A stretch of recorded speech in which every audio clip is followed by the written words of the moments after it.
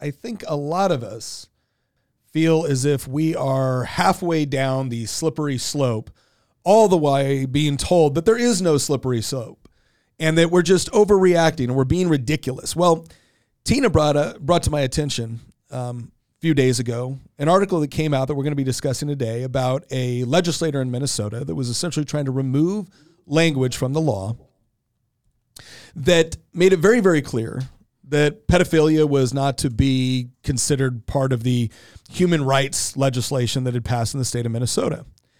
And it happened shortly after we had other, not legislation, but recommendations coming from the United Nations, essentially doing the same thing with decriminalizing sex with minors. And so I'm going to tell you right now, if your kids are in the car with you, this might be an episode to listen to a little bit later because we're going to show some of the receipts.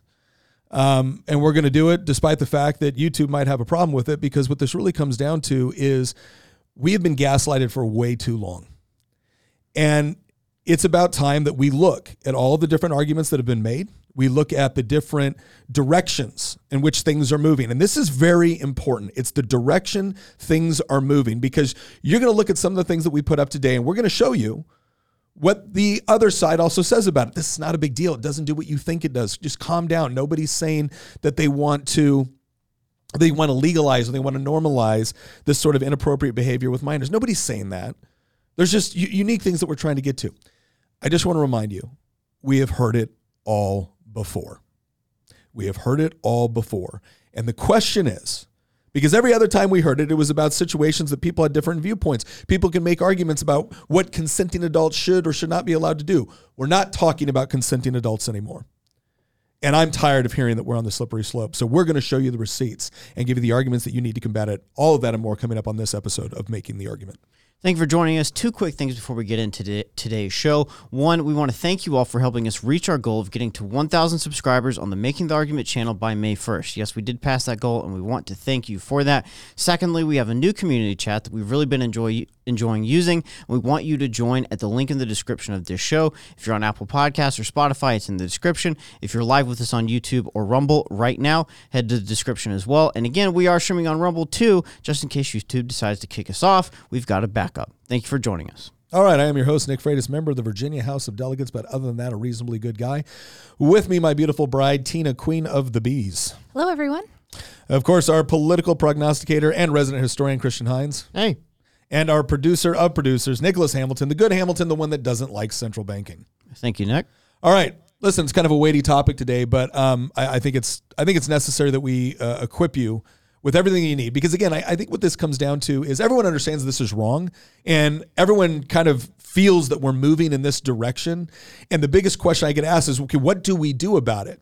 So first, we're gonna I think just eliminate any idea that there aren't powerful elements within society. I'm not blaming everybody on the left. I'm not blaming every elected Democrat, but it's become obvious that the push to normalize this sort of behavior between adults and children is coming predominantly from the left, right? I'm sorry, that's just reality. If the left doesn't like that, I got good news. You can do something about it.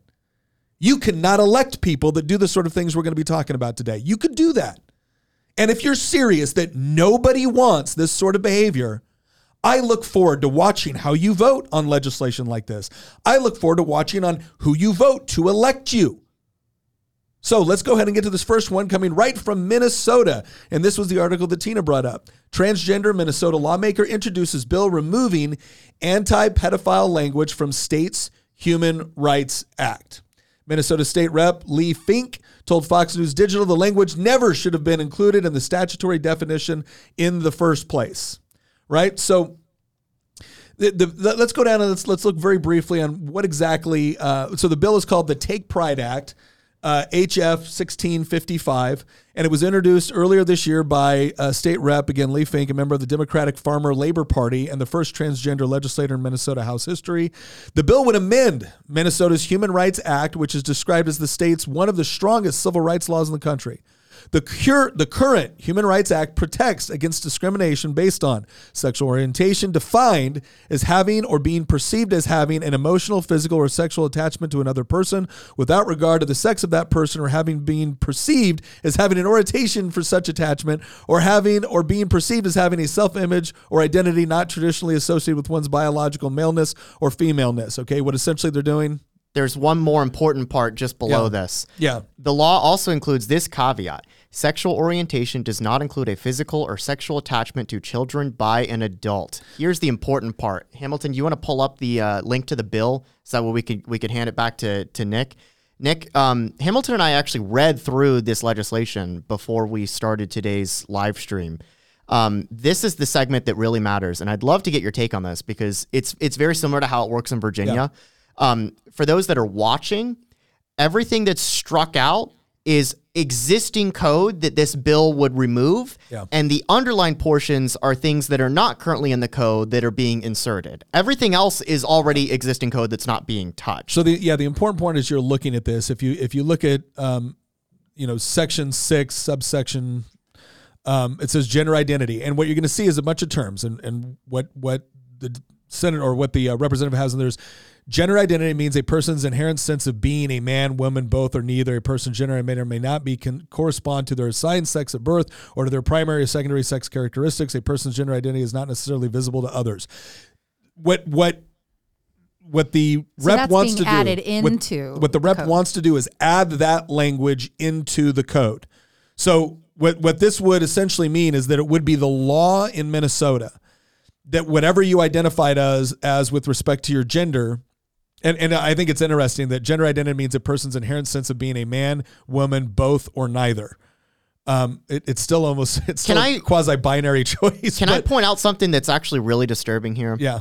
It's not what they're inserting, it's what they're taking out. And for two reasons. Yeah, no, I'm go ahead. It's actually already kind of in the code that gender identity is protected. And here's what I mean. If you scroll up just a little bit more to the previous paragraph, Hamilton, section 4, there we go.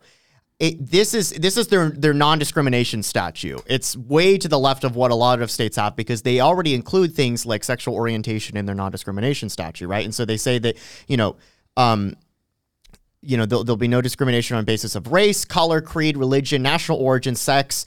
The insertion of the bill is gender identity. Age, disability, marital status with regard to public assistance, sexual orientation, or familial status. And then it defines what sexual orientation is. This is the old code. And they say sexual orientation means having or being perceived as having emotional, physical attachment, yada, yada. But notice how there's one thing in here that they already have when they define sexual orientation that I find very interesting. They say, or having or being perceived as having a self-image or identity not traditionally associated with one's biological maleness or femaleness. They already put gender identity in the definition of sexual orientation in the existing code that they're altering. And so when this new bill creates a new definition for gender identity, lo and behold, this new definition for gender identity is already covered in sexual orientation in the definition for that. So what's the substantive thing that they're changing in the bill? They're not actually adding a new class for protected status in here because this supposedly new class that they're adding for protected status is already defined under the old definition of sexual orientation. The one substantive thing that they're changing is the most disturbing part of this bill when they remove the definition where they say sexual orientation does not include a physical or sexual attachment to children by an adult. Do you get where I'm going here? Yeah. So they basically, what they did is they removed the gender identity stuff only to put the gender identity stuff right back in clearly the goal was to get rid of this other thing, but they were trying to make it look like they're cleaning up language. Yes, and creating a new protected class when that protected class is already protected. Well, it was already protected. All they really wanted to do is cross out the portion that is highlighted. Well, so let's be intellectually honest. Yeah, that's not all he did. Okay, right? So part of it was you're right. So Christian's point, and this is important when you're reading code sections because everyone loves to do that. But when you're reading code sections, you're commonly looking at, okay, what is already in code before you add something else for obvious reasons. Because if it is code, especially in several different places, you're going to have to change it. So when you're looking at this, again, the underlined portion is what is being added. So what the rep did was add a whole new subsection under gender identity, and he expanded that, right? They expanded the definition of that because he didn't think the one that currently existed under sexual orientation was complete. So he did do that. What I don't understand, what makes no sense in any of this, the rep could have done everything that he supposedly wanted to do without even touching that sexual orientation does not include a physical or sexual attachment to children by an adult. Could have done everything he needed to do without even like doing anything to that particular piece of code section. But not only did he get, now what he could have done is he could have come right out and said, yeah, that was a mistake in drafting. I actually didn't intend for that one. I just wanted this separate. Could have said that. But instead, what do we get treated to? As soon as we notice that, wait a second, you just took out a very, very important portion of this code section, which is designed to ensure that as you're expanding the definition of human rights, we're not including pedophilia. We're not including any sort of pedophilic activity. And now his response is, well, you don't need that because it's already illegal. Yeah, go back to the article if you can, Hamilton.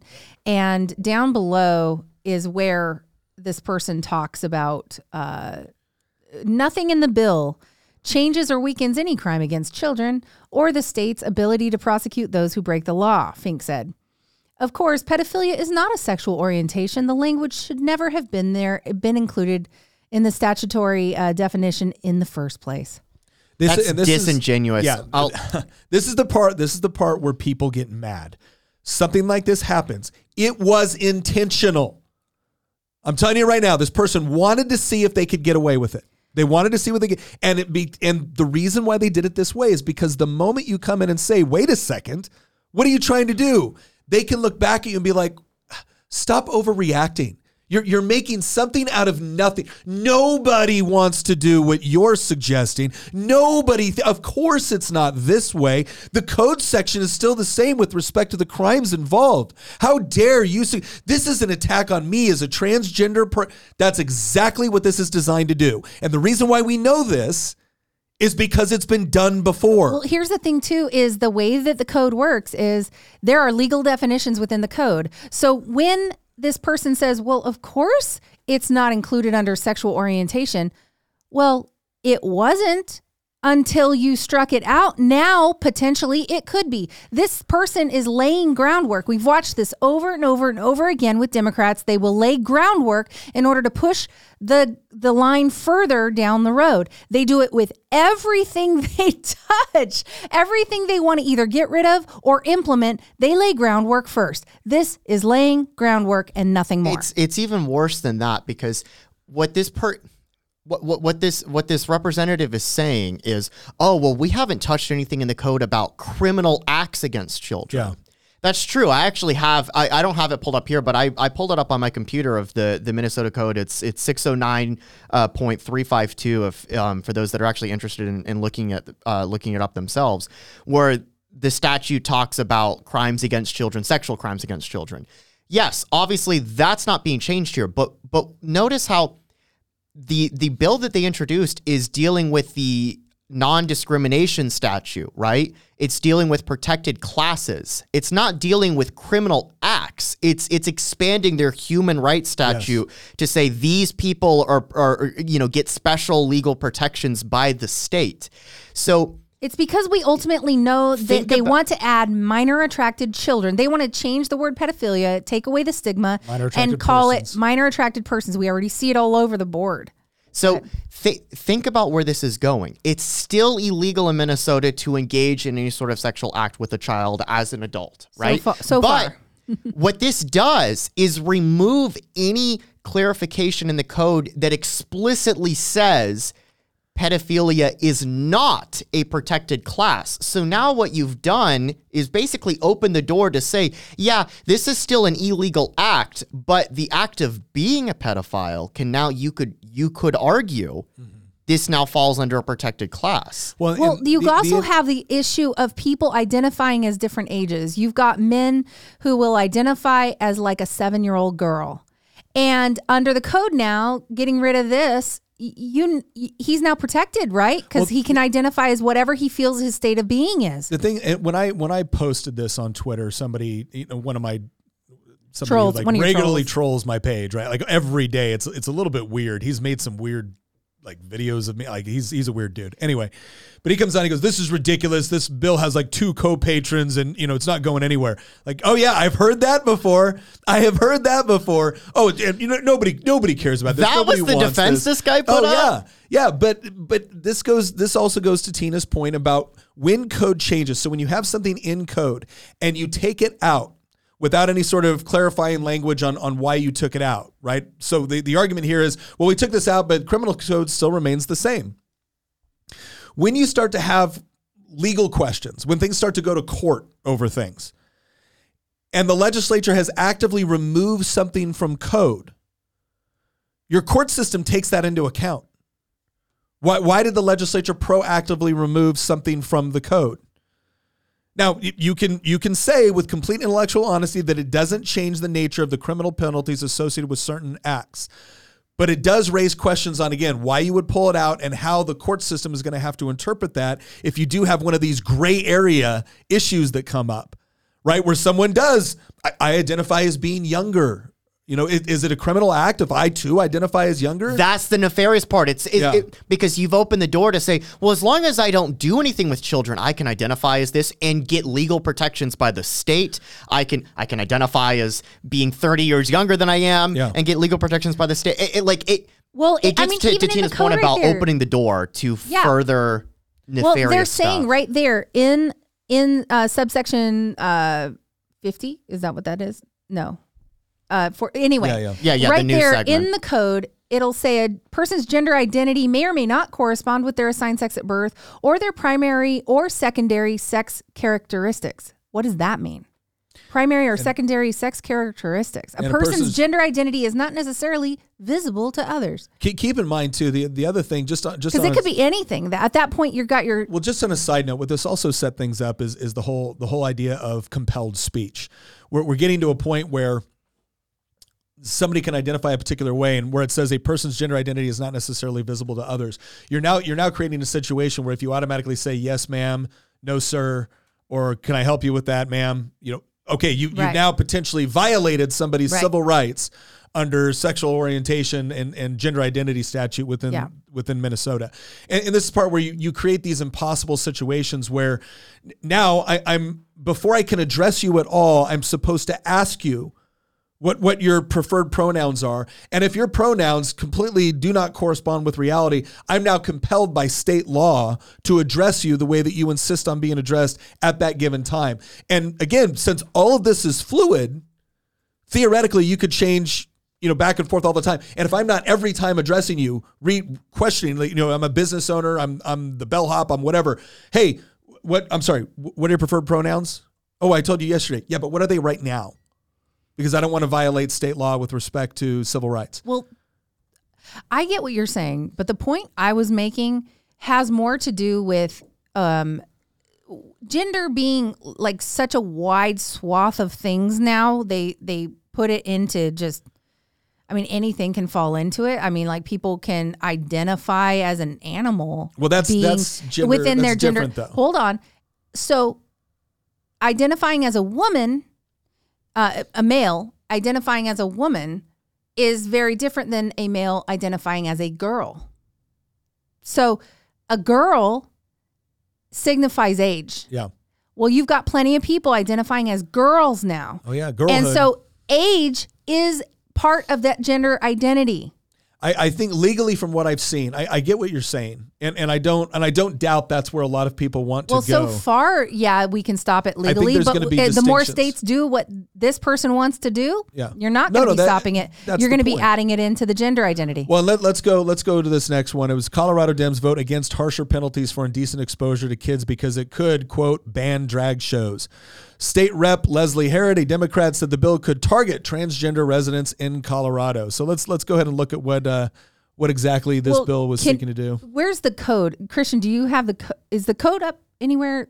Okay, there we go. Yeah. This is a very short bill. We don't even need to scroll. Okay, this is all you need to see. I want to point out something here, because when they say child, everyone immediately in their mind thinks 18. Yeah. Nope. A child, in the definition, it says child means a person under 15. Yeah. So you can't expose yourself, and there's another portion, like you can't. Well, here's the important part. Here's what this person was trying to add to the code section, right? When the person who commits indecent exposure knew there was a child in view of the act, and the person is more than 18 years of age and more than 4 years older than the child. Child means a person under 15 years of age. Go ahead and scroll down. And then it goes into things about, the state fiscal year is appropriated to the judicial department, this appropriation from the general fund to implement this act. And the reason why there's money with respect to implementing this act is that when you're increasing penalties for something, there's the assumption that the state is actually going to have to prosecute and do things like that. And so you allocate money for it. We have this in Virginia with various things. So that's what's going on here. But you look at how this is fairly simple. They're taking existing code. There's an existing code section that explains indecent exposure. And then they're adding this category, right, with respect to how it applies to children. And Democrats were concerned that this would adversely affect drag shows. Now, here's my question. We actually have a video clip from the Colorado House where a Democrat explicitly says that. It's only like 15 seconds long if you want to play it, Hamilton. I may have a little issue with audio. Well, look, let's just go with, again, we kind of know what the argument here is. My question that goes back to all of this is that the concern is this could target transgender residents in Colorado. Okay, does anything here in this code section with respect to indecent exposure suggest that somebody could not dress in drag, right? Again, go to the store. No, absolutely not. You can dress however you want and go to the store, provided you're not engaging in indecent exposure. Just don't whip it out, okay? Right? And for anybody that wants to tell me that, well, that's not what this is all about, there's stuff all over Twitter right now of a drag show that was done at a school where I think it's a 10th grader sitting in the chair. Getting a lap dance. Like, this is not, we're not making this crap up, okay? This isn't us just engaging in hysterics. They're actively doing it. And what this is saying is that we're going to make a very clear distinction here, because here's what I find interesting. Drag shows are legal right now. Drag shows are legal. Now, you bring a kid to a burlesque show and there's indecent exposure taking place, then somebody can get in trouble for indecent exposure. Yeah. Just like you can't take your kid into a strip club. Well, here's what the person said. But it's part of my identity. Oh my God. They said these types of law. This is Democrats talking. These types of laws have been used to ban drag shows. This is an indecent exposure law, meaning you can't show your junk to somebody.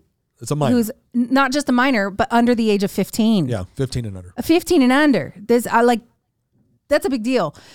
These types of laws have been used to ban drag shows, to target individuals who use the restroom. So to target individuals who use the restroom. Guys, listen, okay? Christian's like cringing because he just knows the ick factor's coming. We will talk about this in this episode of why they've been able to get away with it. Because I think the ick factor is part of the reason. Okay, people don't want to hear the things that are icky. It's uncomfortable to talk about. I'm going to try my best not to get too uncomfortable. However, let me just say, as an actual biological woman, I don't know what goes on in a man's restroom. Okay, so I can't speak for that. But in a woman's restroom, I don't care what your sexual orientation is. I don't care what your gender is. I don't care how old you are. You don't whip it out in the bathroom and show everybody. How is this targeting transgenders by saying you can't show your junk in the bathroom or anywhere else? Like, we don't want to see your sexual organs, okay? And this is the thing, is that the Democrats are literally saying that saying that you can't whip it out in a bathroom targets transgenders. How does it target transgenders? We're saying no one can whip it out in the bathroom. Yeah. So are you saying that transgender people are more likely to whip it out in the bathroom? I mean, Okay, well, we're gonna bring up the ick factor because Tina was we were having this conversation shortly before we started live streaming, and I was telling Tina, I was like, I just don't think that it's worth bringing that up, and she's like, why? And I was like, because of the ick factor, and I was explaining what that is, and there's this thing within conservative politics where when a conservative politician or organization wants to talk about this type of stuff, a lot of people tune out. Yeah. Like we'll click off, not watch, or whatever. And what we've noticed, because I've worked in this field for many years, what we've noticed is that, like, lo and behold, the left has actually been able to take advantage of that fact and push the envelope as hard as they possibly can. Because whenever the right tries to bring it up and say, look at what they're doing, people they don't want to watch it. They click off because of what we call the ick factor. That's not a legal term, right? Yeah, But like the people who have a visceral reaction to even hearing about this are the people who, like, we don't want to believe this is going on. We have a visceral reaction to it. We don't want to talk about it. But the problem is we have to talk about it. We have a visceral reaction, but there is a whole swath of the population who likes this stuff, you guys. And if we have a visceral reaction to it, we've got to stand up to it. Well, the only way to stand up to it is to talk about it. Here's an example. Libs of TikTok. Yeah. When they talk about, well, and it's a good and It's a bad perfect thing. example. Because the ick factor is also in play here. I don't know about you guys, but like when Libs of TikTok posts certain content, I keep scrolling on my phone on Twitter or whatever because of the ick factor. I just don't want to see it. And the left kind of knows this and they take advantage of that. So then when they push this, let's call it what it is. When they push this just straight up degeneracy, because that's what it is, they're able to get away with it half the time because a lot of people want to stick their head in the sand and pretend that it doesn't exist and that it's not happening. And yes, you've got groups like Libs of TikTok that brings these things up. And a lot of times people do watch Libs of TikTok and have seen increasingly over the last, 2 or 3 years now, like, oh my gosh, this is what's going on. Like stuff that 5 minutes ago, everybody was on the same page about this not being normal and not being acceptable. And now it's being openly pushed, and not just openly pushed. You're told that you must celebrate it. Yeah. Like, so thank God that Libs of TikTok has brought a lot of these things up. And I know that you actually have some examples. The reaction of Libs of TikTok was fascinating as well, because what Libs of TikTok did primarily was share the left's content. And it became very painful. When they got mad about it. Libs of TikTok was the best response to a libs or to a leftist. I shouldn't say a liberal because they're not liberals. Was the best response to a leftist saying nobody wants to. Because what you could do is go to Libs of TikTok and scroll for 32 seconds and find 6 videos of somebody that absolutely wants to do what you're saying. Where they're actually saying the quiet part out loud. Where they're saying the quiet part out loud. And then what was the left's reaction to Libs of TikTok? It wasn't to be like, oh my gosh, we got a lot of crazies. We need to separate ourselves. No, it was to blame Libs of TikTok. Demand that they be taken down. Demand that they be taken down. Like, why? She's sharing. You know what? When people share my content, I'm happy. Why are you all mad when she's sharing your content? Why is that? I don't understand. And it's because too many people were saying the quiet part out loud on TikTok, and the left didn't like it. So, and again, it doesn't stop with that. Well, I'll give you 2 examples within the legislature, and this is actually goes to Christian's point about the ick factor. When Delegate Anderson got up with his bill that exposed the openly pornographic material that was in our public school system, right? Not theoretically, was not this maybe. This year? Yes. Not theoretically, not maybe, not. He brought the receipts. Here's pictures from the book. So this was just a few weeks ago. This was in a month this was in February. Okay. January, February. We had to dismiss the pages from the House floor because they're 13 and 14 years old. And then he proceeded to show examples. Again, very graphic pictures of children minors engaging in sexual acts. Pictures of it and within those books, sometimes with adults, right? So, and then not only that, but also gratuitous acts of violence as well. And he said, look, here's what my bill does. My bill would say that if you have books that meet the criteria, this definition that we're putting in code, then the school library doesn't have to ban the book, doesn't have to get rid of the book. They just have to make a list on their website available to parents showing them that these books exist, and then allowing that parent to opt their child out of checking out that book. That was it. No banning, no censoring, no burning books all in a pile like we were accused of doing. That was it. Not a single Democrat voted for it. Not one Democrat voted to say, you know what? okay, hey, you're not banning the books. We're not going to go down that, Yeah. but you're making sure that parents know and parents have an option of opting their child out of checking it out. Nope, not one of them could do it. And I remember a Republican telling me, well, Nick, I think Tim went a little bit too far with showing all that gratuitous stuff on the floor. And I sat there and I said, okay. So you think it was inappropriate to be able to show those pictures and depictions within the floor of the House of Delegates because we are a deliberative body, and it was inappropriate. How much more inappropriate is it that it is in one of these kids' schools funded by tax dollars? Like if it really challenges our fragile sensibilities, what the hell do you think it does to a 14-year-old that was going through a book that didn't know it was going to be there? How do you think the parents feel when we're consistently telling them, or not we, the left, Democrats are consistently telling these parents, this isn't in your school, this is ridiculous, this is all about book burning and censorship, only to find out that this is the only way apparently, that we can actually get it written into the record that no, these books are there and you as a parent have a right to know about it. But we don't want to do that because it's icky. It's uncomfortable. It's just, it doesn't rise to the decorum of the House of Delegates. Take your decorum and shove it, literally. I am so tired of being told that I'm supposed to sit here in the midst of that sort of perverse indoctrination of children and say nothing because it might make someone feel uncomfortable. Ladies and gentlemen, if you don't feel uncomfortable with this, something is wrong with you. But if in your sense of discomfort, your reaction is to turn away and ignore it, you may be worse. You may be worse than some of the people trying to perpetuate it. Because I cannot imagine seeing something like that and thinking, well, gosh, I have no obligation here except to just turn my head and go along my merry way because, after all, that makes me feel icky. Oh my gosh. So what did Delegate Limp Wrist say in response to that? No, and it wasn't. I'm not even talking about a delegate. I'm talking about just a fellow Republican. Well, that's what I meant.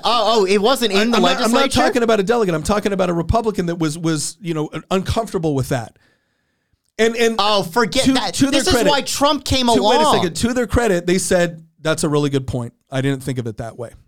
Okay, fine. I can appreciate that.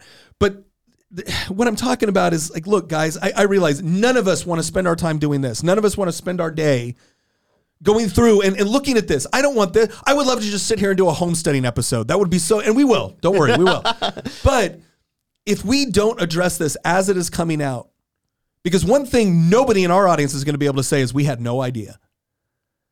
All right. So, because look, let's move on. I got another one here I want to bring up. I threw it up in Slack. It's about the United Nations. Well, can I mention one thing real quick? Yeah. One of the reasons why we took examples from all over the place is later on in this article, the Democrats who voted against that bill, and we don't need to pull it up, but the Democrats who voted against that particular bill, you guys, they said, well, we were looking all around the country at our colleagues who were fighting similar bills like this because of similar concerns. And so the point is that, you guys, this is not isolated to California. No. This is not just your bluest bastions. No, this is all over the place. Well, and we're gonna go internationally here for a second because the new UN-backed legal recommendations normalize sex with minors, outraged critics say, right? So that's the idea.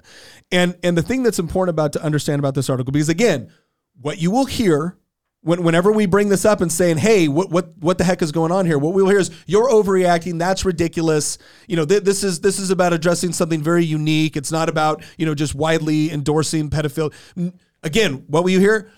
That's ridiculous. Nobody wants to whatever. And, right? and then they accuse you of being a fascist book burner. You're a fascist Which is book really, burner. really funny because it was the left that loves censoring information. They literally brag about it. Yeah. All the time. I mean, our previous guest from our last podcast was literally banned from Twitter because the left wanted to censor what he had to say. So, honestly, it's really... We've talked about this before, that, like, there's some elements of the left, not every single Democrat, of course, right? But there's some elements of the left that just consistently accuse us of what they are guilty of. Yeah. Over and over and over again. This happens all the time. You actually showed me, we don't have it on screen here, but speaking of Libs of TikTok earlier, and then segueing into the UN conversation, like Libs of TikTok pointed out, there was a teacher in Hawaii that was just going on a rant on Twitter about how it's conservatives that are doing this and that, about the whole like pedophilia thing and child pornography. You're and just stuff like that. projecting. Yeah, you're just projecting. Oh, here, I'll read it right now. Okay. This is from a teacher in Hawaii who said, "You're effing acting," and he didn't say effing. "You're effing acting like we want to show kids porn or something. But something I've learned through the years is that whatever right wingers accuse others of something, it's definitely because they're projecting." By the way, this teacher was arrested for engaging in sexual activity with a 13-year-old, taking pictures of it, and then sharing it with other people. Distributing through child messenger pornography. apps. Distributing child pornography, right? That was the same guy that tweeted that statement was actually doing that and has been arrested for it. This isn't conjecture. Yeah, the gaslighting is real. Yeah. It really is. So, but this whole thing with the UN, I want to, there's a portion here I want to read because as you scroll down a little bit, the part that I think is, let's just get to what it has to do. The report is titled "The 8 March Principles for a Human Rights-Based Approach to Criminal Law Prescribing Conduct Associated with Sex, Reproduction, Drug Use, HIV, Homelessness, and Poverty." Go ahead and scroll down. So that's what it was about. Okay, stop. "It does not actively call for decriminalizing sex between adults and minors." This is important to understand. "But it states that children have both the capacity and the legal right to make sexual decisions." This is the part where it's important to understand where we're at and where they want to take us. There's a question in the chat that I think actually relates to this that I want to read off to you, go Nick. ahead. Somebody, Dark Zero, said, I have a question. Besides voting against the representatives engaged in this, how else do we fight this degeneracy? Or how do we convince them to listen to the truth? So I think that's a great question. And again, that's one of the things that we're dedicated on the show. We don't want to just get you mad. We want to empower you with actual things that you can do about it. So first of all, if you're going to send there's two things here. And I know I'm going to go into education here because I think that's where this is critical. Because you need to understand the circumstances necessary for grooming and everything else to take place, that assault against children to take place. It doesn't just happen overnight, right? There's a process. There's a really, really dark video out there, but it was of a convicted sexual predator, molester, and he's explaining exactly what he does. And one of the things he says in this video is he goes, "If I saw a child whose father I thought would be a threat, I didn't get anywhere near around that kid." So you want to know the number one thing you can do as a parent, specifically as a father, to protect your kids from this? Be a threat to anybody that would hurt your children. Be a threat. And that is one of the things, this is more and more we're being told. That you don't think there's a reason why at the same time this has happened, we're all being told that if you have the capacity for aggression or the judicious use of violence, I don't mean just being a violent, unhinged person, the judicious use of violence, which is to say you are capable and willing to engage in acts of violence in order to defend the innocent. There's a reason why they are more and more categorizing things like that as toxic masculinity. There are people, and I hate just saying they, but it's hard to categorize because they don't like to be categorized, but there are definitely people within the leftist movement that want you as a man, you as a father, you as a husband to be docile and non-threatening. Because then when they do stuff like this, you don't represent any sort of opposition to them because it's icky. And because what can you do about it anyways? Well, I will tell you this. I was talking for a group in Manassas the other night, and we were bringing up some of these issues. And I said, I want you to imagine something. I want you to imagine that I, as a father, discover somebody sexually manipulating or abusing mine or anybody else's child. And in the midst of catching them do this, they look at me and they say, "But it's legal."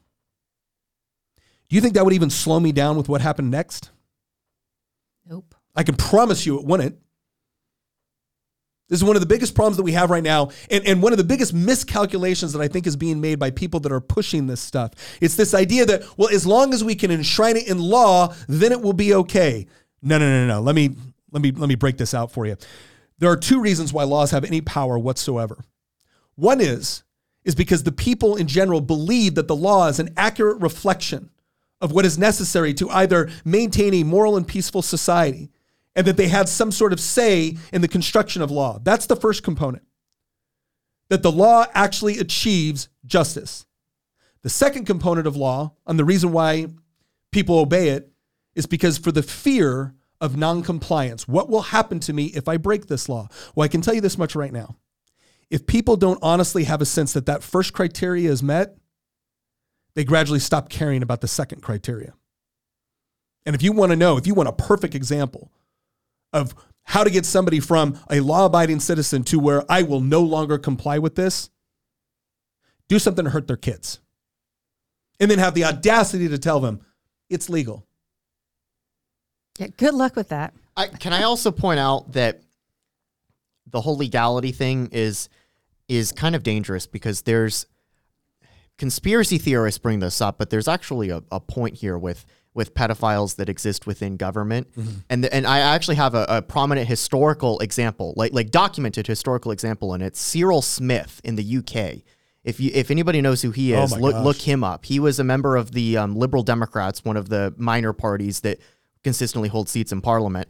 Very, very powerful member, especially whenever like tie-breaking stuff happens between the Labour and Conservatives. The Liberal Democrats are always the kingmakers in that type of situation. So he amassed a tremendous amount of power in Parliament when he was there. He was in office throughout the 70s, 80s, and 90s.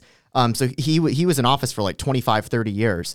And Cyril Smith was a closet pedophile who sexually abused literally like up to 100 people in his like 30-year-long career, and like repeatedly groomed people in his office too. He would bring in like younger secretaries or aides and then groom them. And consistently there would be like complaints filed against him, reports filed against him. People would even go to the police sometimes. And the second any sort of like police or constable in the UK would try to investigate this, they would be shut down. There would be requests that would be sent to them from the government, from Parliament, from higher ups that would basically say, you're not allowed to investigate this. And in fact, they would apply like the official Secrets Act to prevent investigations against him over and over and over again. It was almost like a commonly known thing. It was like the worst kept secret in Parliament that he was doing this type of stuff. And because of the position and power that he had, nobody could ever touch him.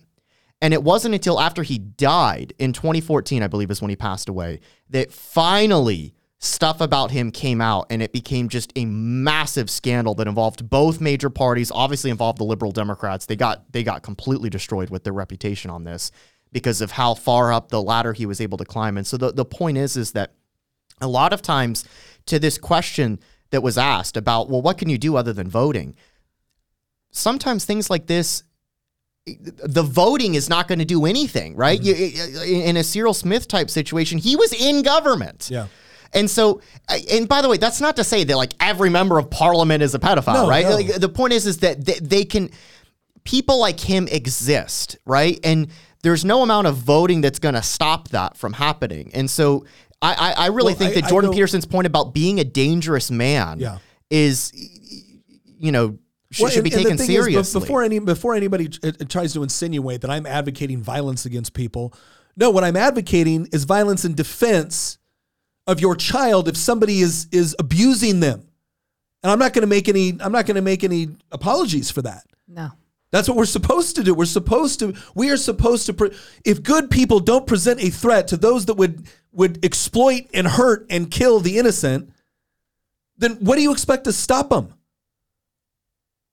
I mean, I'm sorry, the people that advocate this still pick up the phone and call the cops when they think they're in danger. And again, it's not just with things like this with the UN where they're attempting to push this idea that minors have the ability to make sexual decisions for themselves, because they'll come in and say, oh, this has nothing to do with pedophilia. No, it has to do with things like their identity. Now we go back to the United States and we have a Washington bill to allow medical transgender interventions on minors without parental consent. And again, before anybody thinks that this is just all crazy, we had a delegate in Virginia. Now, Virginia is a swing state. Washington is not. We had a delegate in Virginia that proudly got on the news and talked about, well, yeah, she was considering legislation. In fact, she's running for the Senate now, Elizabeth Guzman. She was considering legislation that would essentially make it a crime to not affirm your child's gender. And what she really meant was to affirm your child's gender dysphoria. And even Democrats in Virginia at the time were like, no, we're not doing that right now. Because they understand during an election year. It's an election year. It's a swing state.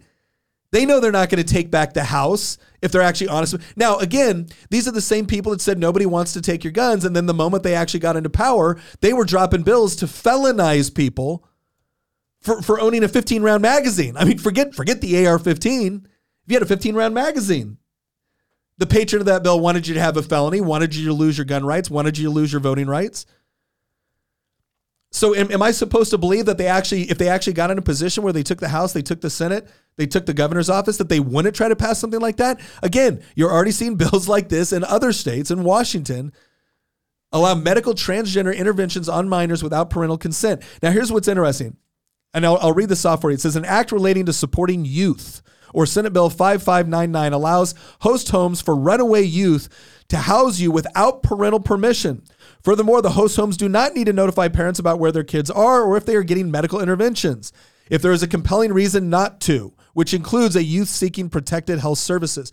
So this is important to understand. I was talking with a teacher a while back, and we're talking about this whole process of, what schools can and cannot do, what teachers can and cannot do when it comes to their child maybe identifying a particular way. And do parents need to be notified? And I had a student actually come up to me who disagreed with me on this topic. He goes, well, why would you create a law that essentially forced the school to out their child to their parents? And I said, well, let's look at what the law says very carefully. The law we were proposing and what Governor Youngkin was proposing here in Virginia was essentially that if the school is going to reinforce the stated gender identity of the student, then the parents needed to be notified.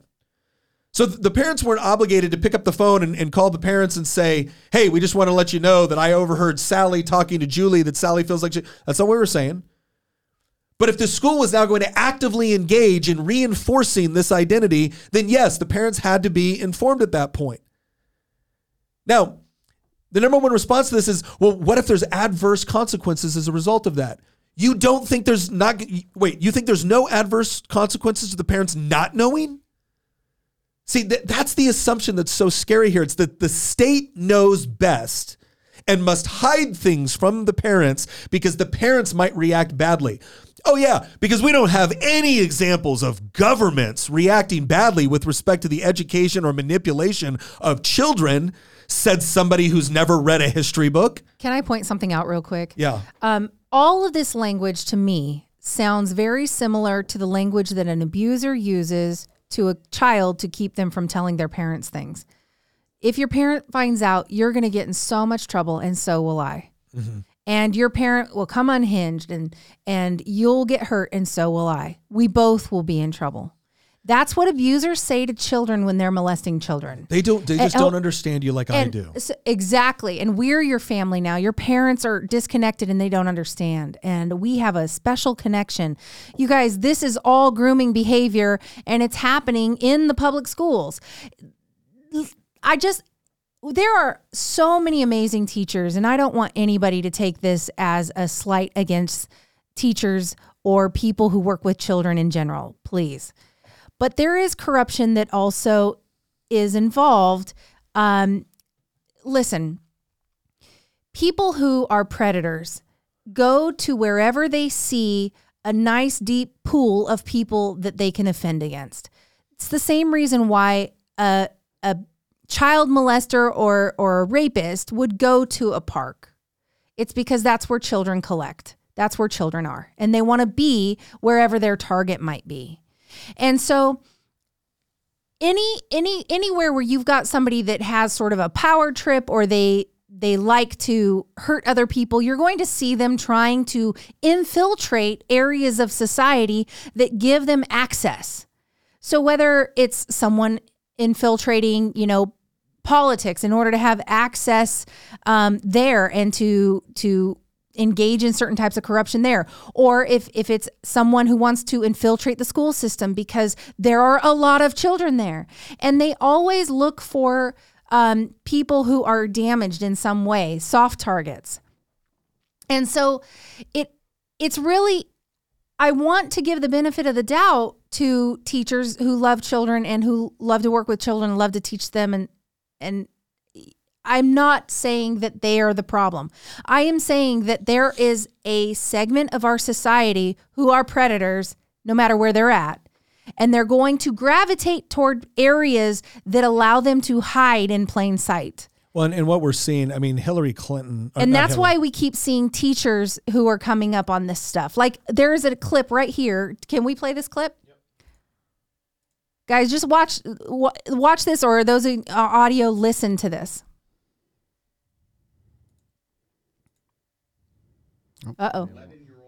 Give me one moment. Let me get my audio selected. Yeah, sorry about that, guys. I just kind of threw that one at Hamilton, and he's scrambling to While we're waiting for that, too, I'm going to read off this quote from Chelsea Clinton. Over 50% of the attempted book bans last year involved books with LGBTQ plus characters and themes.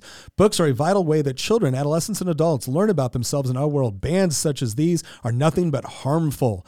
And then she gives a list of the books, or she shows a picture of the books, and it's some of the books that have like the explicit pornographic material in them. Mm-hmm. And again, it's this idea that we're going to get to where this also goes into another category here. How is it possible that people are advocating for some of the things they put a rainbow flag on it? Mm-hmm. The moment they put a rainbow flag on it, you're like, whoa. What is that pornographic material? Oh, you just hate the LGBTQ plus community. Wait a second. If you put heterosexual pornography in my kid's school, I would also be mad, right? Yeah. It's the pornographic nature. It's not this. So let's go to the point I am trying to make, guys, isn't that everybody is bad here. The point I'm trying to make is we have a tendency to send our kids off to certain places and assume that everyone has their best interest in mind, and we give them the benefit of the doubt. All I'm saying is, do not give the benefit of the doubt. If something looks shady, if something looks sketchy, you need to investigate. Yep. Okay, check this out. Does anyone else remember the story about the Oregon pub that hosted a drag show featuring an 11-year-old? I'm having problems getting audio into the live stream. I'm sorry, guys. Okay, so this was a drag show featuring an 11-year-old drag queen, and they were quoted as saying, "We want you all to come out and see what this 11-year-old drag queen can do."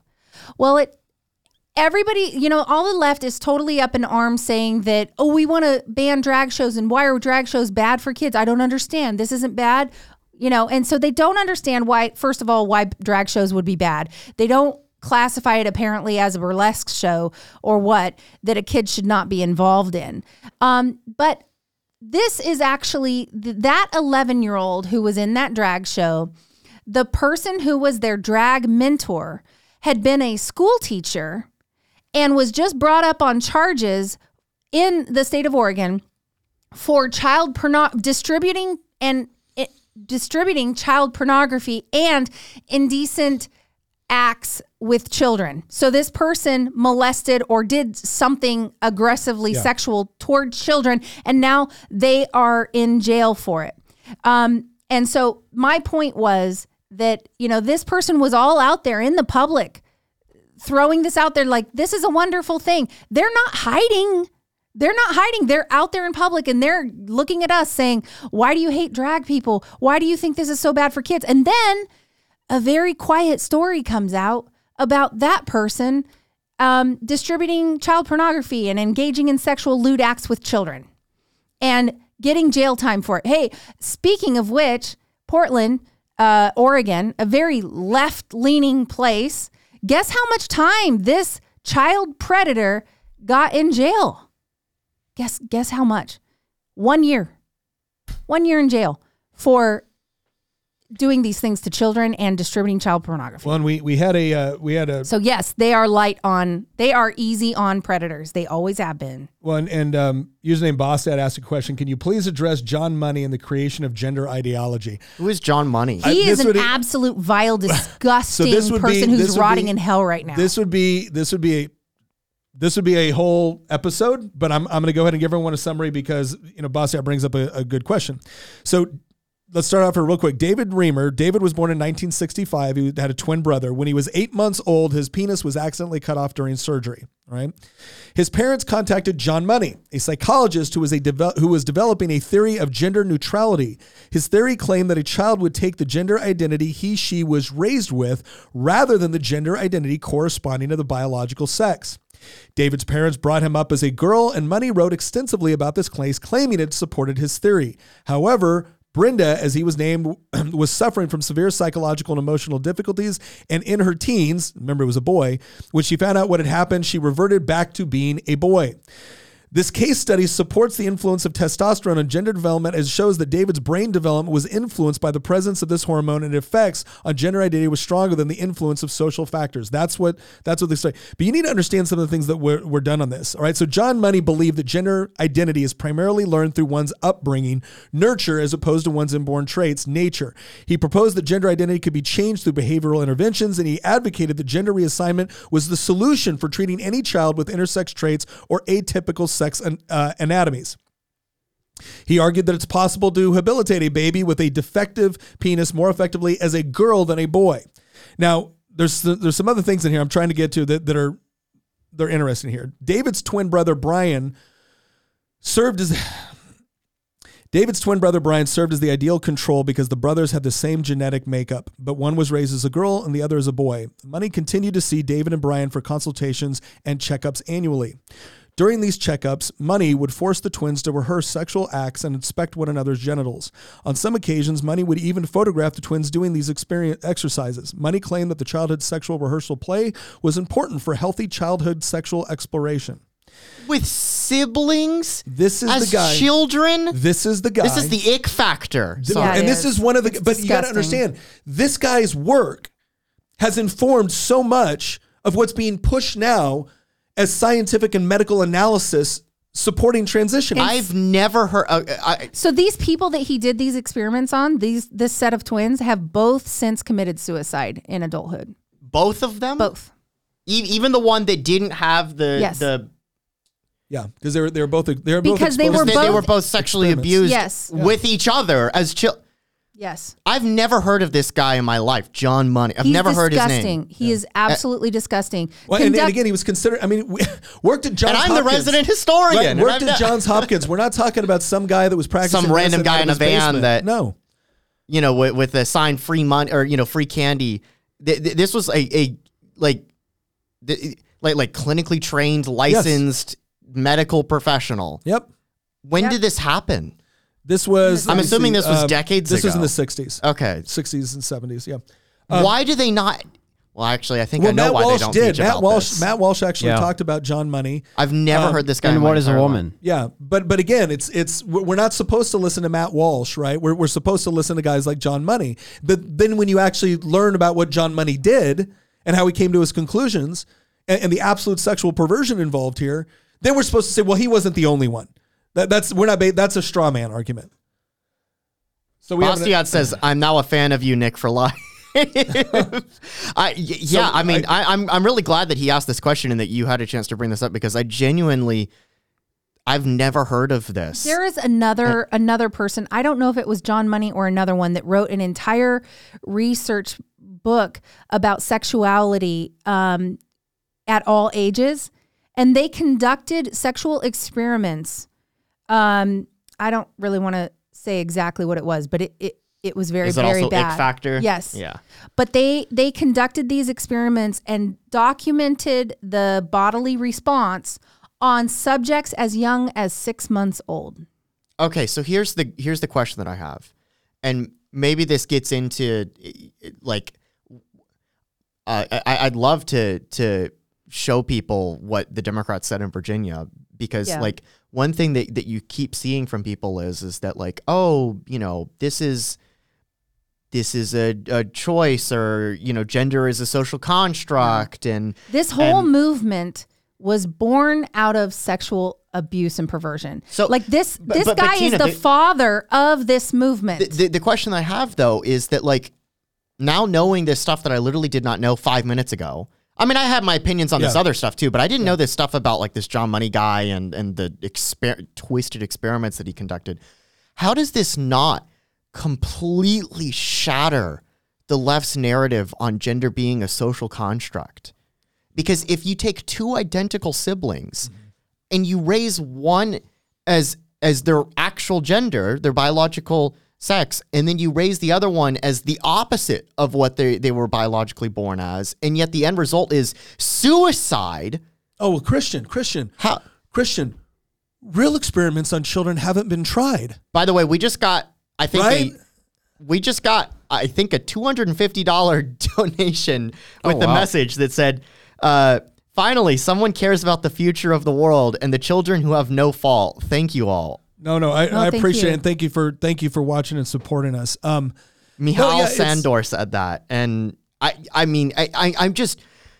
I'm sure that many of the other people Well, how in our often- chat, how often walk do we me hear- through, how does this not completely shatter their narrative? How on, often? Wait a second. Is their narrative shattered on socialism? Is their narrative shattered on central planning? Is their narrative shattered on replacing, the traditional family with government programs? No, it's never shattered. It's never shattered, because if you have a deep psychological moral belief that this is the appropriate course of action, that this is not only the scientifically justifiable, but it's the morally justifiable course of action, well, then you are going to continue to press ahead no matter the results, because the real problem is the right people just haven't been in charge yet.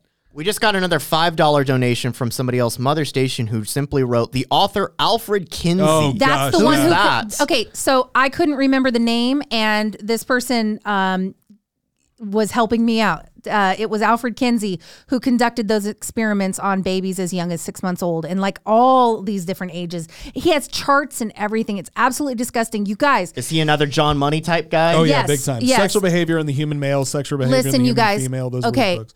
if you watch nothing else today besides this and one other thing, please go and watch What is a Woman? Yes. Because Matt Walsh rips this thing wide open, and he goes into a lot of the information with sources cited and everything on exactly what we're talking about right now. Well, he and- talks about Kinsey and he talks about money. And look, I get it. Some people, they might not like Matt Walsh. They might not like Daily Wire. That's fine. But if you want a guy that in one short documentary actually managed to talk about people like Kinsey, people like money, and actually expose some of the things they did and advocated for and how they came to their conclusions, this is the crazy part. There's a lot of people that will just read the book, like the sort of conclusions that Kinsey came up with, but have no real concept of how he actually arrived at them. The sort of experimentation that he did on people, the sort of experimentation that they did on children in order to arrive at those conclusions. You would just think that this would be.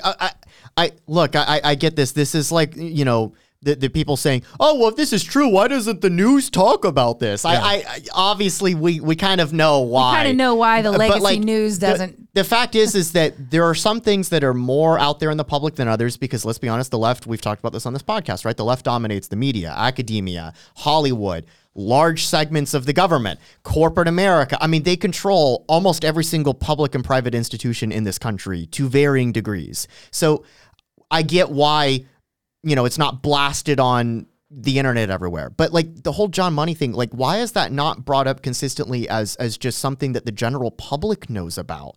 Not that like these big institutions or corporations or Hollywood talks about it, but like how have I lived almost 30 years without ever hearing? I mean, maybe that's more of a damning indictment of me than part than, of it is because we're dealing. I'll tell you exactly why.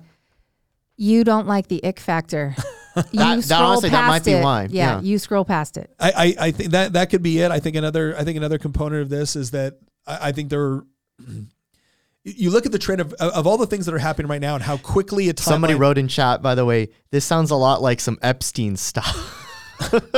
It's like a lot of this has happened in such a short period of time, right? It was so much of this has happened within a short period of time. We're really talking about like the last 15 years, not even that, more like the last 6 to 7, where there's just been this drumbeat, especially directed toward children, right? The whole argument back in 2008, 2009, 2010, it was about things consenting adults did, and specifically it was just about things with the LGB, right? That was it. It's only been in the last several years that this conversation has now transitioned, because it's come to public light. It's not because this is new. This obviously isn't new. We're talking about studies that were conducted in the 40s, the 50s, the 60s, the 70s. Well, that was all laying groundwork for academia. But that's the point, right? Is that you can't look at if you look at what's going on in academia or becoming prominent within the university system right now, and you think, oh, well, that's just a bunch of crazy academics talking to a bunch of crazy college students. Right now, you might be right. You won't be right in 5, 10, or 15 years. Yeah. Because when they're allowed to push this sort of stuff as if it is legitimate science or medical research, and the next thing you know, you have a generation that has been grown up to not only believe that this is scientific, but that it's moral. It's moral and it's good and it's positive. And anybody standing against it is now violating essential human rights. You've now equipped people to not only support, not only tolerate, but encourage this, and then turn around and act as if anybody who disagrees is engaging not only in a form of bigotry, but with the sort of language being used now you're engaging in violence. So we've talked about this on this podcast before when we did the episode about the academic origins of wokeism, because we actually opened that episode up with a paper that I discovered when I was working on one of my essays for grad school that had been written the year that I was born in 1994, using all the buzzwords and language that is now in the general public about wokeism, about whiteness and privilege and all this other stuff, right? And I use that as an example to say what they're talking about in academia, what they were talking about in academia 30 years ago is now in the public sphere, just openly talked about on Twitter today. Yeah. Well, likewise, what's being talked about in academia today, that will be in the public sphere in 30 years. Yeah. And in fact, you probably remember this case because this was in Virginia. Remember the ODU professor? Yes. Who was in academia writing about how basically we need to normalize minor attractive persons. So give it 20 years, give it 30 years, give it maybe even less than that. And they're laying groundwork, but a lot of these names that are being thrown out there, like somebody else actually said, now talk about Magnus Hirschfeld. Listen, all of these people were in the academic world writing papers and doing this under the banner of scientific research. Okay. And then this was fed to academia and it has been normalized and chewed on by everyone in academia. And now it's leaching out into the rest of society. And this is just how this stuff works. This is the great brave new frontier. Well, and it's in and here's what my point is, in all of these people that we've brought up that are considered the father of these movements, these three people are considered the fathers of this LGBTQ movement and things of the sexual orientation nature. Every single one of them conducted things on children. So children are an integral part of this movement, whether you like it or not, and they're going to end up right where they started with the kids. There, in 1977, some of the most famous names of the French intellectual world, including Sartre, Barthes, Beauvoir, Deleuze, Guattari, Foucault, and Derrida. And Sartre was big on existentialism. Foucault and Derrida were big on postmodernism and deconstructionism. They signed a series of petitions in major newspapers calling for the decriminalization of sexual relations between adults and minors. So again, it's important. These are the intellectual, for clarity to the audience, these are the intellectual forerunners of modern day progressivism, particularly the postmodernist strand of it. So it's important to understand that with your Sartre, your Foucault, your Derrida, again, Sartre, I would say, is probably best known with existentialism, Foucault, postmodernism, Derrida, deconstructionism. But if you're a philosophy major in college, you're reading these guys. It's required reading, right? You're reading these guys. If you're and again, if you're going through other classes, you're reading money, and you're at least reading texts heavily influenced by people that were influenced by money, right? And so when there was another question on here where it was, do we see this going? I apologize, it's kind of gone up here a little bit, but do you? Let me see if I can find it real quick. Nick, let me jump in just for a second on this topic.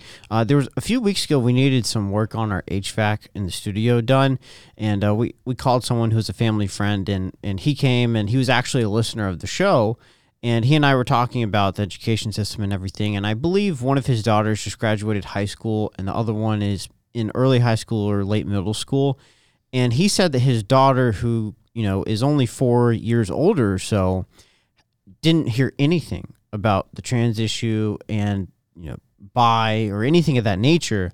But his younger daughter, who's just 4 years younger, knows everything about it. Yeah. Yeah. It took 4 was very- Moving it took fast. 4 years. Well, Because so Hunter Perry asked, do you think these problems will be fixed in the near future, or do you think the possibility of these problems going away over time is more plausible? So that's an interesting question, because the way it's worded is the assumption is the problems will go away. Will it be near term or will it be a long term? I will tell you right now, the problems going away will be entirely dependent on how we respond. This again, I've said this before. This whole, history has a long arc, but it arcs toward justice. That's not necessarily true. Not necessarily true. Society, entropy is a thing. Yeah. We're unraveling. Like, you're not putting this back in the box. But here's what I'll say. Here is the good news, right, to this question. Here's the good news. Because so much of this sounds bad, and we got some more bad stuff to go through. I'm about to say, I'm super black-pilled now. We got some more bad stuff to go through, but I want to talk about the good news. The good news is that if you're the sort of person that actually subscribes to a worldview that offers you, objective truth and an objective moral law, and you're sitting there and you're working hard and you're raising your kids and you're taking personal responsibility for speaking, truth into your children's life, and you're not, and look, this always gets me in trouble. I'm at the I don't care point. If you're not just totally outsourcing the raising of your children to other institutions, whether that be a government-run education system, whether that be to the TV, streaming services, TikTok, right? If you're not doing that, if you're maintaining a certain degree of, parental responsibility and control over the things that your kids interact with, especially through those formative years where they're learning, how to think about the world and what is the proper way to address in critical thinking, you can beat this. You can beat all of this. Right, and I'm not just saying this out of theory. My oldest daughter's 20 years old. She does a lot of work within the arts, within cosmetology, within theater. Not exactly bastions of conservative Christian thought. But I'm very, very proud of the way that she conducts herself in that environment, because she is able to speak the truth in love to a point where she never compromises on her principles. And yet her friends who are dealing with enormous amounts of confusion and frustration and depression all feel as if they can go to her as a safe space to talk to somebody who loves and cares about them, but will never shy away from telling them what she actually believes is the truth, because she's done the hard work of convincing them that she loves them. She sees the person created in the image of God, and she wants their life to be wonderful and incredible. But the only way that she can do that is if she's honest with them. And even when they disagree with her, they know that they're going to hear the truth in love. And I'm so proud of her for that.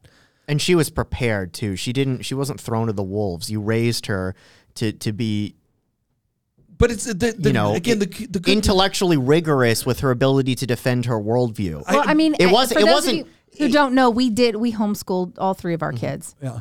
It wasn't like you two raised, because I've known, it's so funny. I look at Lily now and she's, a grown adult, but I've known her since she was like 10 or something like that, because I've known Nick and Tina for so long.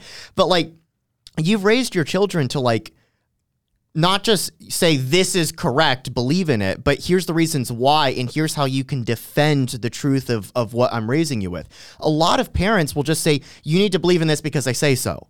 And you've talked about this repeatedly in previous episodes of the podcast of why you are not setting your children up for success if you simply reinforce power structures and say, you need to believe in this or say this or do this because I say so and I'm authority figure in your life, because you will not be an authority figure in their life for long. Lily is no longer a little kid anymore. She's an adult. She's almost of drinking age. And so the point is that what happens when Lily goes into a an industry, right? She's really into acting and theater and the arts, which are very left-wing industries. What happens when the authority figures in her life are now her coworkers or her boss who have extremely left-wing views and now challenge the worldview that you raised her with and say, no, this is correct? They have in the past, and Lily is amazing. She holds her own. She stands up. I mean, she's had authority figures within some of the theater groups that she's in basically try to bait arguments between her and other students that they know are on the other side of the spectrum in order to sort of challenge her. And this would be like a teacher challenging, getting two students to challenge each other. Well, Lily is amazing.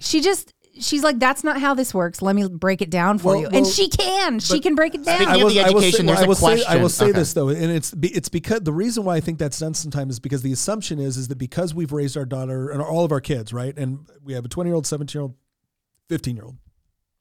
So all of them are kind of different stages of interacting and whatnot. But Lily's the first one, like, she graduated, right? She's out there.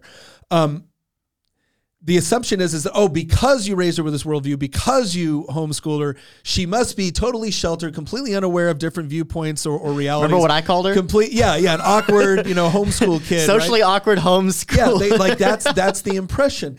And when her behavior and her conduct and her ability to respond and to do so, and I would argue that a lot of times, I can come off as, let's just say the polite version is passionate. Maybe the not so polite version is angry at times. She does a much better job of really coming off just empathetic, sympathetic, when she's giving her responses. And a part of that is probably because of, the environments that she's operating in. But I think that's important, is that, again, it's not as if she can't, there are so many areas where she will be far more influential than I am because of the approach that she takes toward the particular discussion. She's a lot gentler. So the good news is, we can beat this, but you got to choose to beat it. You got to choose to beat it. It's not, no one's coming to save you. How about that? No one's coming to save you. You're either going to save yourself, your family, your kids, or no one's going to do it. And if you take that mentality, I promise you will find fellow travelers. But if you sit around waiting for them to show up, you'll find none of them, and you'll wake up one day wondering what the hell happened. We have another question that is related to raising children and basically the education system that they grow up in. And this person says, Nick, have you, it's also from Boston, and they say, Nick, have you heard of John Dewey and his books on socialism and how he impacted American education? Dewey, I lay more, we could go back to the 1850s if we really want to talk about some of the founding concepts. I mean, we could do this as a whole podcast in the future, but if you want to briefly talk on it. So to give you an idea, John Dewey was probably the most influential person with respect to the development of, or the way modern education, public education developed within the progressive era in the 20th century.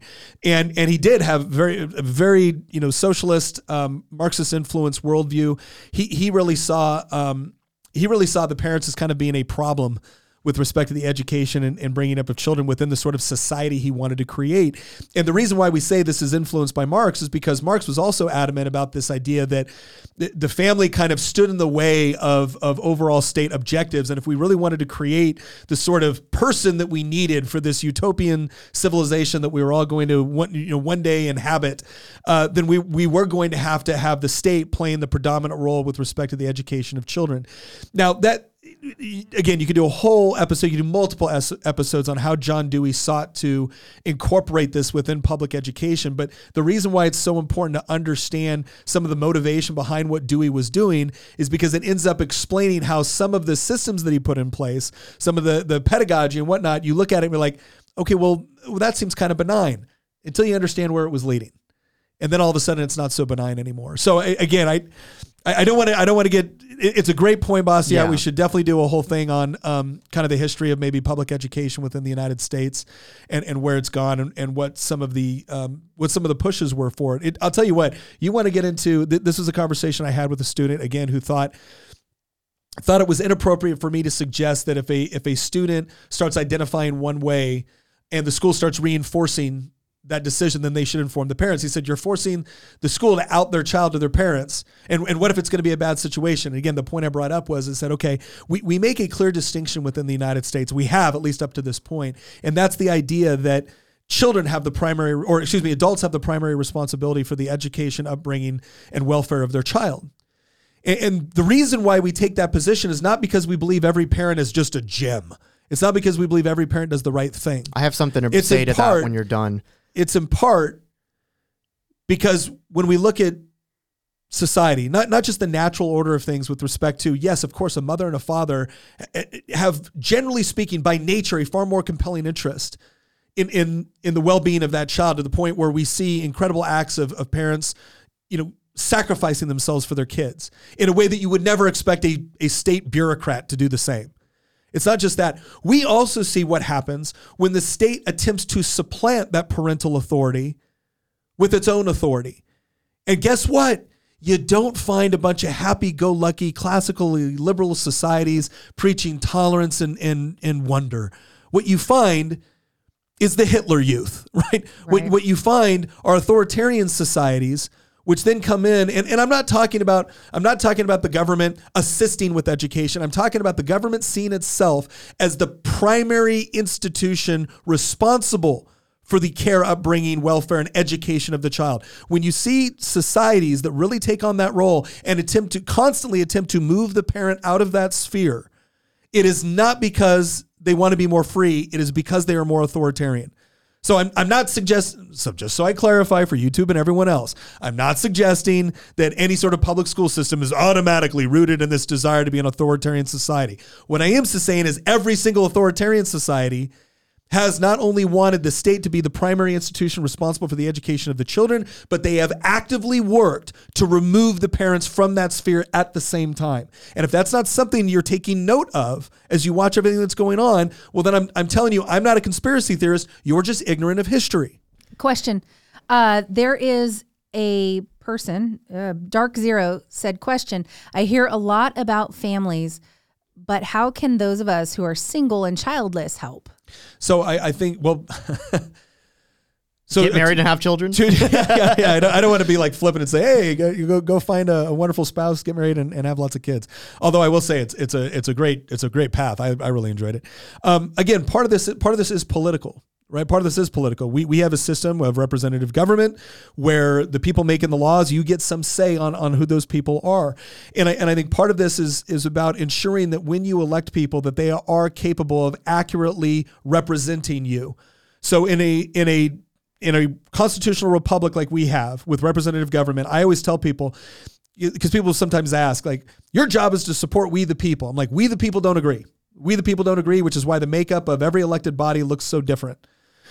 So my job is to be honest with you about what I believe, why I believe it, and what I intend to do about it, so that you can determine whether or not I will be an accurate reflection of your voice in Richmond or Washington, D.C., or wherever you're electing somebody. You need to ask more detailed questions of the people that are actually seeking to represent you. And for a lot of one of the most frustrating things for me is when I will go on Twitter, for instance, or social media and say, hey, my Democratic colleagues just did this. I will be told by their followers that I'm lying. And then I will cut and paste, like, here, go look at the bill yourself. I'm not lying about it. And so what that tells me is that a lot of the conversations that are going on in some of these areas are not being backed up by facts. It's being backed up by this nice sounding hyperbole. We just want to help the kids. They want to ban books. Oh gosh, I don't want to ban books. Banning books is bad, right? Didn't like authoritarian regimes ban books? And then you find out that the books that we're talking about actually contain pornography and then your kid's school library. They're using people's trust of them. Yes. In order to, it basically, they have a certain amount of credibility that they have earned that now they are exploiting.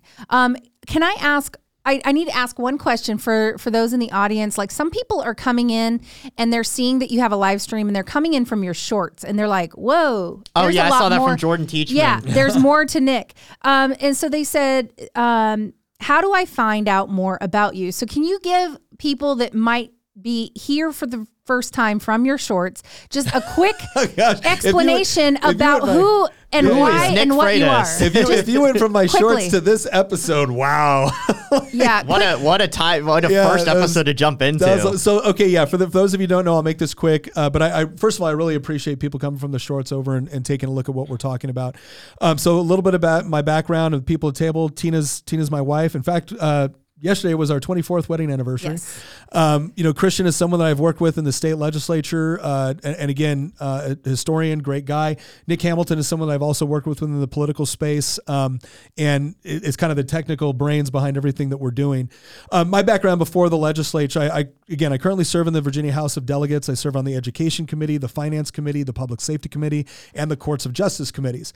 I also chair subcommittees on higher education, as well as what we affectionately call the Gun Committee in public safety. So I chair the subcommittee that all of the gun legislation goes through within the Virginia legislature.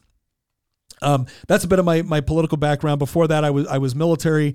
I did about 11 years, little under 11 years active duty in the military as an infantryman and a paratrooper at the 82nd Airborne Division, 25th Infantry Division, and then I was a Green Beret. I did 2 combat tours over in Iraq with 1st Special Forces Group. We have 3 kids. We've homeschooled. We're very interested in homesteading, and one of the reasons why we do this podcast and this YouTube show is because over time we've addressed issues, and obviously being within the political realm, I got to address issues and take questions all of the time, and really have tried to develop a very coherent, easy to understand political philosophy of the way that I approach things within the legislature. And you got tired of people making bad arguments. You wanted to help them make good ones. I got really tired of my own side making what I thought were horrible arguments, or avoiding them altogether because they didn't think it was politically palatable. And my belief is that no, if something is true, then there's always a good way to talk about it. You just got to find what it is. And part of that was also building on my military experience, because as a Green Beret, a lot of people have this idea of Green Berets that it's John Rambo, right? It's a bunch of commandos just rolling around blowing stuff up. That is what it is. That's only part of the job.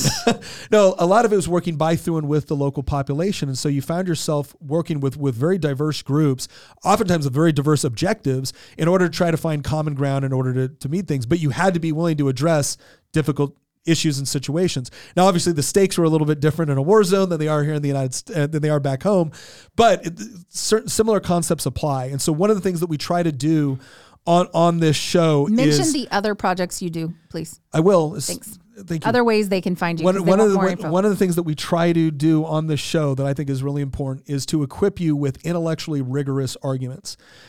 Because again, something that really frustrates me about sometimes conservative shows is that it's all about getting you angry, getting you mad, but not really providing any sort of concepts, ideas, direction on like, okay, what can we practically do about this? And then the other thing that we're very serious about is we don't want to just give you political solutions. One of the things we're adamant about is that the government doesn't engage in solutions, it engages in trade-offs. And some of those trade-offs are good and necessary, and many of them are very, very bad and intrusive, counterproductive, and in some cases I would go so far as to say evil. And so the idea is that how do we develop intellectually rigorous arguments to make? And then how do we offer various things from our experience, whether it's us homeschooling for 15 years or collaborating with other people that have other experiences that have been, relevant and important, and we think that could be helpful. And again, that's just why whenever you hear me, I will sometimes give, hey, this is what we should probably do from a political standpoint. But whenever you hear me say, but here's the good news, I'm usually offering some sort of experience or lesson learned, sometimes from something I did the wrong way, sometimes from stuff that we did the right way, on things that you can do where you don't got to ask anybody's permission. You can just go do it. You don't got to ask somebody's permission to be a better husband or a better wife. You don't got to ask somebody's permission to be a better father. You don't got to ask somebody's permission to be more capable or to be more physically fit or to learn how to do stuff that is both exciting and interesting. The homesteading has probably been the newest venture for Tina and I that is kind of out of the blue. Like 3 years ago, we might have had the occasional garden, and now we've expanded quite a bit, and we love it, not only because of the capability that it does, but also because the community it's helped launch us into. It is so wonderful to work with people of diverse and varying backgrounds and ideas that are, really trying to help each other and really take a lot of joy and helping other people and learning from their mistakes and improving. So that's what we do on the show. So I'm sorry that was probably a longer introduction than somebody wanted, but No, that was a great Well, introduction. there's other things like the Y Minutes that you work on. That's another channel, the Y Minutes channel on YouTube. There's you can also follow it on Facebook. Yep, that channel is linked on Nick's channel at the bottom. Okay, and then there's also the Making the Argument channel where this is all going to move there. And then you've got Nick's Reels, which are on Instagram, and you've got his Facebook page on Facebook. So And you his can find Twitter him- page. And his Twitter page. So you can find him in all kinds of places, and you can get all kinds of different content from Nick. Some of it's real political, some of it's not so political. So The there you last go. thing I do want to, there's one more article I want to get Okay. to before we close out. I said this is important. I know we'll kind of address the audio at some other point, but we have this this article from Fox News, and what it talked about was a couple of Democrats that were caught on hot mics, Senator Monty Mason and Delegate Shelley Simon. This is in Virginia. This is in Virginia. So these are two of my colleagues. I'm not able to play the video, but I've already updated this description of the YouTube live stream with the link to this video. So you can take a look at it. But essentially, they were talking to a group, and they ended up describing various things that we were trying to do with respect to parental rights, with respect to some of the concerns about content that was coming in school libraries, and they referred to it as garbage. They were basically being very, very dismissive of it. I think you referred to all this like parental rights crap or something like that. You can go read it. The thing that I want people to understand about this, the formative point, because I don't think this shocks a lot of people that Democrats got caught on a hot mic. Yeah.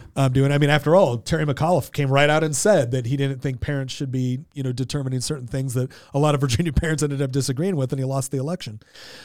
What's important to understand is that it's not like Senator Monty Mason is like a far out there, left winger. Right. Yeah. He would be considered in almost every circle as being kind of a more moderate Democrat. And he's actually in a very, very close race. I think he's running against a sheriff in the new Can district. I play it over my mic? Is that possible? Because it's possible. I don't know how it's going to sound, though. can we just try it real quick? Sure. Because I know everybody wants to hear this, right? State senators dismissed parental rights issues like shielding minors from pornography. They called it garbage and stupid. Watch this. And online parental garbage on the pornography bill. But he sticks a bill on top that we've rejected twice. And said that the Senate Democrats are playing politics with children's lives. I mean, it's just all a part of this parental crap that they're selling. This is why we have to keep the Senate. It's because the House is in the hands of the Republicans, and they can push through all kinds of stupid things. And we rely on the Senate to kill it all. So There you go. So to give you an idea what they're talking about, right, is again, we had bills which said if you're going to have these books with openly pornographic material in them, you have to have on your school library website, you have to have a list of what those books are so parents can be made aware and that they can opt their kid out of checking them out. Right? There we go. That's the stupid thing. That's the garbage. We had other bills which tried to protect women's sports. That's the garbage. In fact, I watched as one of my Democrat colleagues. We had 17 different. I think we had about 17 different witnesses get up and testify in favor of the bill. Most of them young female athletes, to include Riley Gaines. And after they got done, one of my Democrat colleagues said, "Oh, I just don't understand what motivates this. It's just the need to pick on kids." And that's amazing to me because for me, I find it fascinating. I don't know what has happened to progressive fathers where they think it's appropriate for their daughters to be forced to undress in front of boys in the school locker room. I would like to know at what stage of your political ideology did you just decide that was okay and appropriate for your daughter? Because as a man, I don't understand how you do that. But that was another bill, died in the Senate. We had legislation. I had a very simple bill which said that schools could not withhold things like National Merit Scholarship notification from students because we had 17 different schools in Virginia that had withheld it. Some of it, logistical error. Fine. I'll take them at their word. But some of it was specifically because of their equity policy. And so these kids were not able to put National Merit Scholarship in their transcripts that they sent off to college. Right? They can't get that back. And we said, okay, from now on, this stuff comes in. You're required to give it to the student within a reasonable time period. Died in the Senate. So yeah, they're correct. They do rely on the Democrat-controlled Senate to kill all of these parental garbage bills. Bills that would actually inform you more about what's going on within your school. And these are the same people that are basically saying that, oh, none of this is really going on. They're just completely gaslighting us about what's going on. Well, that's why they refer to it as crap. They refer to it as garbage because they want you to believe that it's nonsense. Because after all, look at how reasonable Monty is, right? Oh, and Monty's supposed to be the most moderate. He's a moderate guy, reasonable guy. This is what you need to understand. He may be moderate by comparison.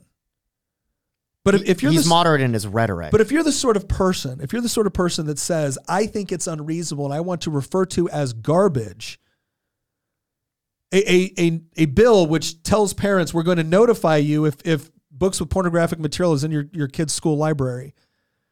I don't find that very moderate. And Christian said about it, he's moderate in his rhetoric.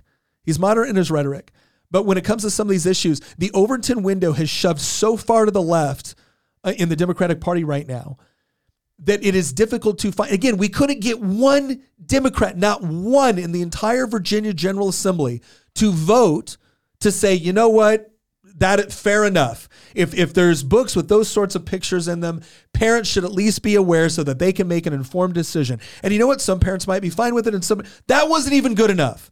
That was a bridge too far for them. But what do? They go back and they describe it as garbage. They describe it as nonsense. They call us book burners. And then if you look at everything that we're talking about right now, I'm going to just to parents right now, you have every right to be concerned with respect to what is going on within your country, within your legislatures, and within your schools especially. But you also have a responsibility to do something about it. Right? It is no good talking about your right to be informed or your right to be, because I got news for you. If people like this, who are considered the moderates within the Democratic Party, don't believe that right exists, then you're not going to be able to execute it unless you insist upon it. And the way you insist upon it is not just showing up at the school board meetings. It's not just voting, although that's critical. You have to do those things if you want to overcome this. It's also about finding other ways to use the law, to do FOIA requests. You should be requesting your schools. Do you have any of these books within the school library? I want to know about it. And then informing people and then elevating the voices, which actually are telling you what's going on. When you have people that are going around talking about their detransition stories, elevating that within social media, not turning away. As much as we don't want to look at what's going on, we have to, because if we don't in this moment, it's going to cross over into other lines you never imagined possible. Because so much of what we've illustrated here, the reason why the language is written in such a way, the reason why it doesn't do everything that it's sometimes being accused of, it just does something. They're trying to gauge the sensitivity toward it. Mm-hmm. They're trying to gauge how far can I get, right? And the moment you notice it, and the moment you get upset, they're going to try to caricature you in a certain way. That's why the DOJ was looking at angry parents showing up to school boards. They were trying to use counterterrorism legislation in order to try to shut those down. Yeah. Parents are now domestic terrorists for disagreeing. But the backlash was so bad, they had to pull back. That doesn't mean they gave up, but though. That doesn't mean they gave up. It doesn't mean they gave up. They will. They're in it for the long game. If they can't get you to check out now, they'll keep pushing. They'll keep fighting. They'll pull back when they realize that, okay, public opinion's not quite where we thought it was. And then they'll be more subtle. And the thing is that you'll be so tired of the fight. It's like, oh, well, just give him that. Just give him that. That's not a big, okay, we see where they're going. That's and then they'll push some more. You have to be in this to win it, or else it's your kids that are going to lose big. There's something that I wanted to bring up like 10 minutes ago that I think is really important, and it'll feed into a future topic that I know that all of us wanted to talk about. We wanted to do another relationship series in the future. And one thing that I remember when you were bringing up the legislation about, the left's response about how, well, this is going to out kids to their parents, and they were outraged about that. Part of the reason that the left has such a visceral reaction to that, especially younger people within the left, people in my age group and younger, is that the family structure has completely collapsed in this country over the last 50 years or so. And a lot of people have grown up in broken homes, and they don't have a stable father figure. They don't have a stable mother figure. In many cases, their parents could be abusive. And so that, to us, sounds like a ridiculous counter argument when we say, you're telling me that you're against letting the parent know that the school is pushing this gender indoctrination on children and encouraging them to, use different pronouns and dress differently and identify as something other than who they actually are biologically. That sounds insane to us as conservatives. But to some of these people on the left that are in that 20-something-year-old age group or younger, it makes complete sense to them because their life experience is not necessarily the same as conservatives. Conservatives tend to grow up, not always. We did not. Nick and I and Tina did not grow up in a unified nuclear family. No. We all grew up in divorced households. Yep. A lot of these people, especially younger than us, have grown up in even worse situations with higher divorce rates, more cases of things like parental abuse and stuff like that. And so when we look at this and we think naturally, well, the parent has the best interest in mind for the child. Of course, they're going to be invested in that child's upbringing, and they're going to be concerned if that child's being indoctrinated into something that's destructive and false. A lot of these other people on the left, they do not have that same worldview as us, in part, not entirely, but in part because their own life experiences are not the same as ours. And so that's just something that we should be aware of, because that is a hurdle. That's a problem when it comes to us getting the message across on an important topic. And we're dashing our arguments against rocks right now. And I don't necessarily know how to solve that problem. It's more of just something that I've been aware of that I know will probably be brought up again in the future when we talk about relationships again in a more detailed podcast. When we're talking to friends and family, on social media, commenting on other people's posts, and even, like you said, Nick, elevating the voices and being active on social media about these things we're concerned about, we should all aspire to be more like Lily. That's right. Yeah. That's right. Well, one of the things that has been very useful for the left so far in all of these arguments is shouting people down and silencing them and canceling them. And we just need to get to a point where that's fine, cancel me. Do your worst. That's fine with me. I'm going to go ahead and continue to do and say what I know is correct and right. And that's all we can do. There's always been this push to say, oh, there's certain topics you don't talk about at work or in public. You don't talk about religion. You don't talk about politics. Well, I'm sorry, but that rule has only applied to the people on the right so far. And the left does not feel worried one bit about sharing their political philosophies in the public sphere. Which is their religion. Right. And their anti-religion. So my whole thing is we need to start standing up and pushing back on this and letting them do their worst. I've talked to some people who they'll get sort of EO complaints, or well, what do you call that? Like human resources complaints about them mentioning their religion at all, or even just the way that they talk to the person, or maybe they misgendered them or whatever it is.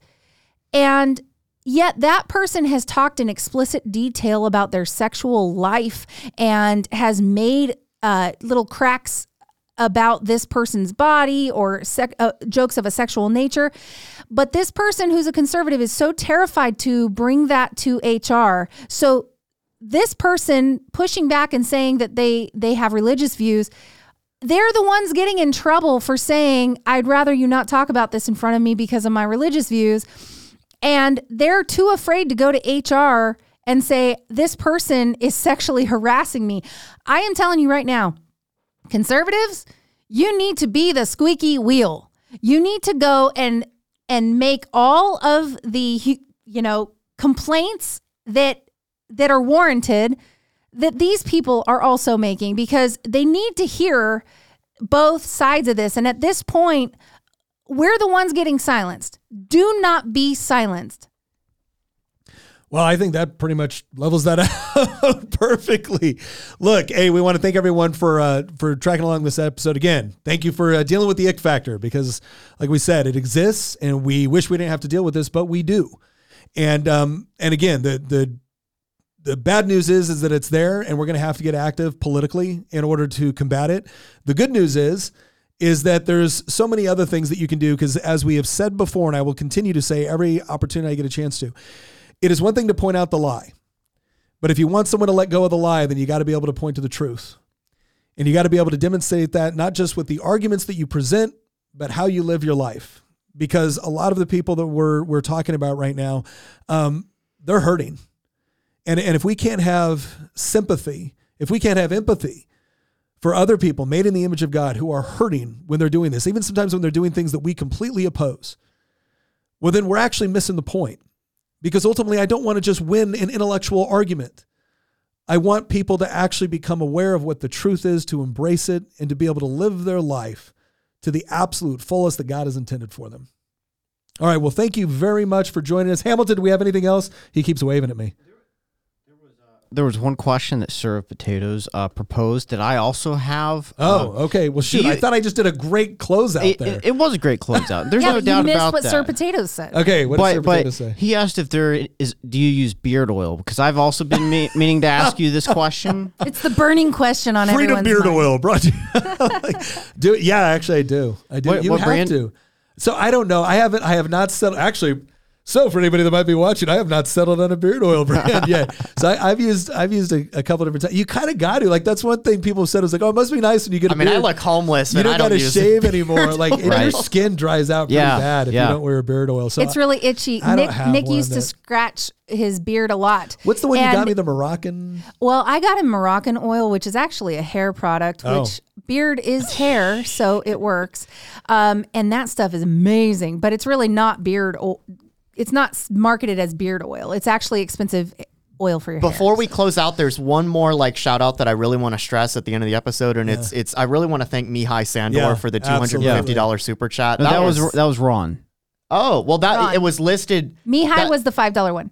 No. I was 250. $250. Okay. Yeah, I copied his name and everything because I wanted to make sure that I would bring it up. We really appreciate it. That's the first time that's happened. Yeah, that's never happened. Just to for us. some context, these episodes we don't turn monetization on for because we know we're going to be talking about things that are likely going to have YouTube flag us, and so We're not getting commercial money. Yeah, when folks come in and help us out in the super chat, we're very grateful for that. So thank you. And so far we've only gotten a couple, but so far we've read every single super chat that somebody sends. So hopefully we'll be able to keep that up. So like I said, I just wanted to really bring that up before we wrapped up today's episode. No, that was great. Well, once again, thank you very much, and we look forward to seeing you next episode.